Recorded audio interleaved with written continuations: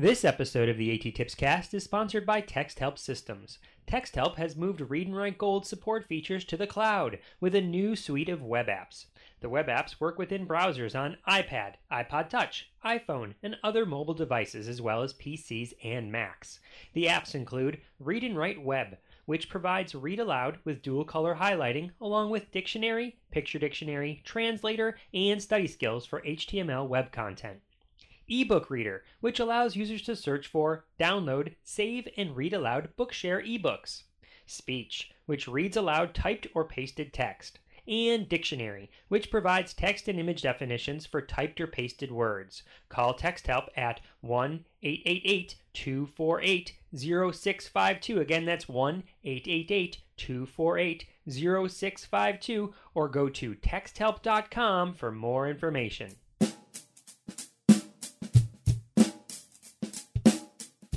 Hi, I'm Ron Rogers. I work for the State Support Team Region 1 in the state of Ohio. Check out our website at www.sstr1.org. And also, always remember to watch the A-Tips cast. We love it in Ohio. I'm sure you do too.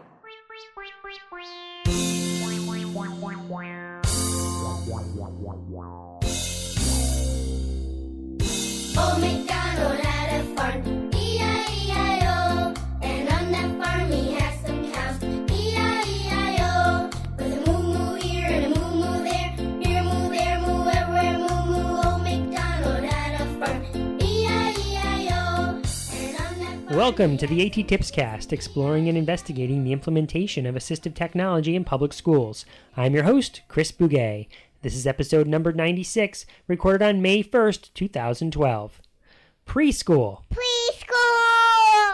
I love preschool. It's my favorite of all the ages to work with. Who wouldn't love singing songs, telling stories, and making crafts all day long?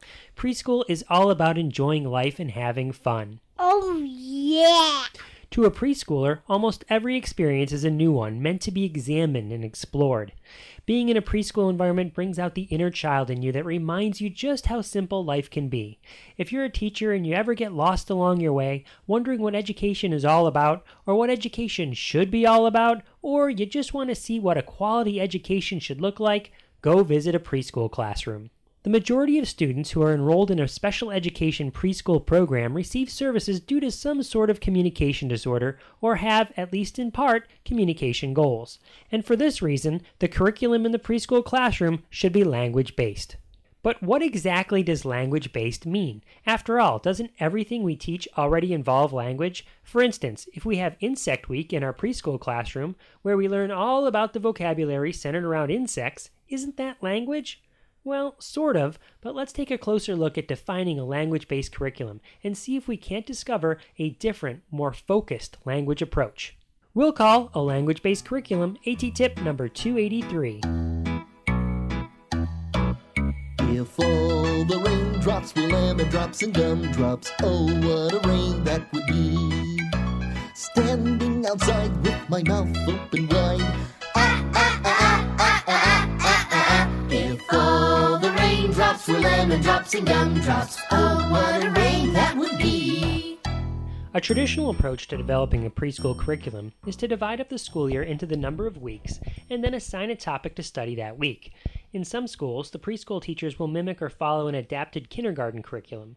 This means that in September, there might be a week or two on apples, where all the books and activities in the classroom will be related to apples. Yum, apples.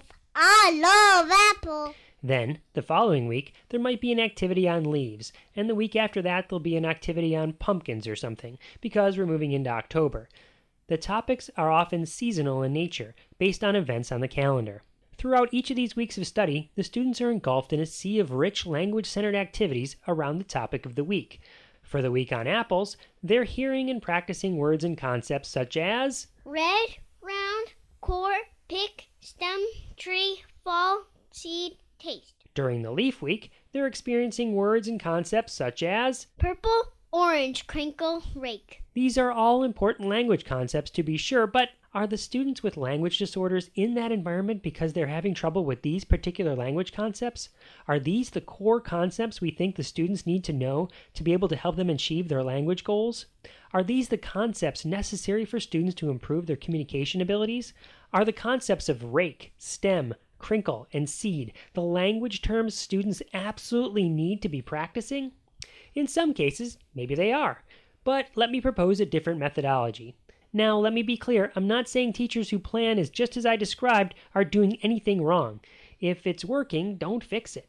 I'm a strong believer in that principle, but here is just another way to think of it, and possibly another approach to take that might help students out even more.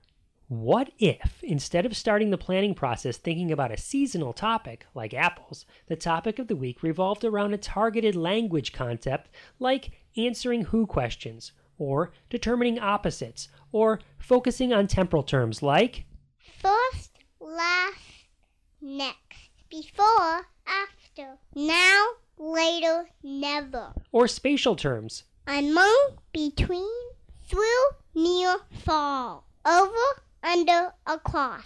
or quantitative terms, All, some, none. or comparatives and superlatives. Words ending in ER and EST that indicate a comparative quantity or quality. Or the crown prince of difficult language concepts to teach, Pronouns.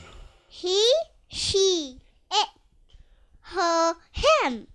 Other, my, yours. or any other number of language concepts that are commonly found as goals on the IEPs of preschool-age students. What a team of educators could do is take a look at all of the IEP goals of the students in their room and determine similarities in the language goals. Starting with the most frequently appearing language goal, the team could plan a week of activities related to that language concept. Let's break this concept down, step by step. Let's say the educators making up the preschool team You know, the preschool teacher, the educational assistants, the speech language pathologist, the occupational therapist, the physical therapist, and any other educator who frequents the room. analyze the goals of the IEPs of the students in the room and determine that spatial terms, like positional prepositions, are the most prevalent or pervasive. They could pick one preposition or a pair of prepositions to target per week. The concept of the week could be over and under. Then, every book, song, and activity could be focused on the concepts of over and under. Now, the nice thing here is that the team wouldn't necessarily have to give up Apple Week either. The team could just use apples to focus on the concepts of over and under.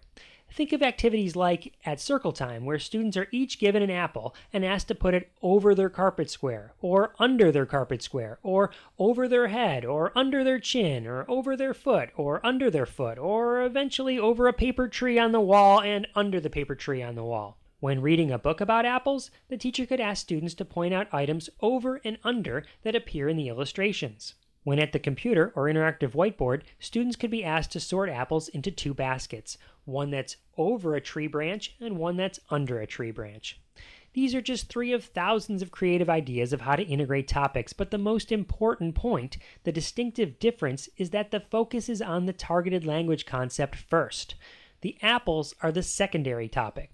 The fundamental question shifts during the planning meeting from what kind of apple activities are we going to do this week to what kind of activities are we going to do this week to teach the concepts of over and under using apples.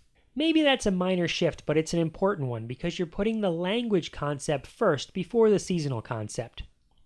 When the team approaches the lesson putting the language concepts first, they have essentially created a language-based curriculum. In this way, they focused in on the more pervasive and relevant language concepts based on students' specific needs. Woohoo! One last thing to mention about this approach. Just like in a traditional seasonal approach, an important element of success is to involve the parents.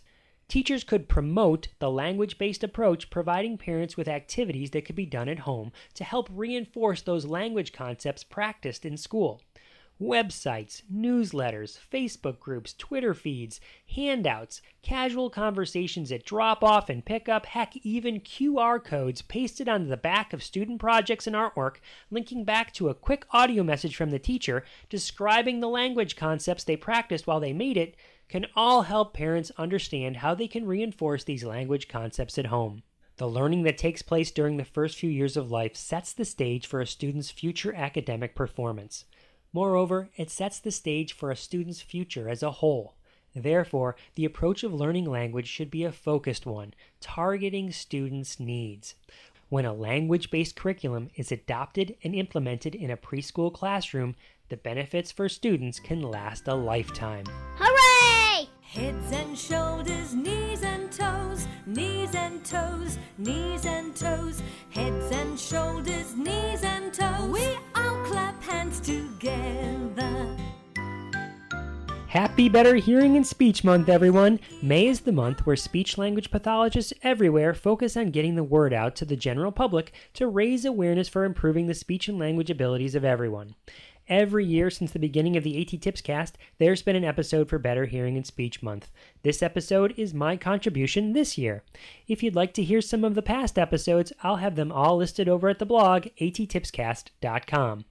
Also, make sure you check out asha.org/BHSM. That's ASHA.org/BHSM for even more inspiring ideas about how you can contribute to Better Hearing and Speech Month. Before wrapping things up, I wanted to thank Ron Rogers for his bumper at the beginning of this episode. Ron mentioned the Region 1 State Services team in Ohio. You can check out all of the resources they have listed on their website over at www.sstr1, that's the numeral 1.org.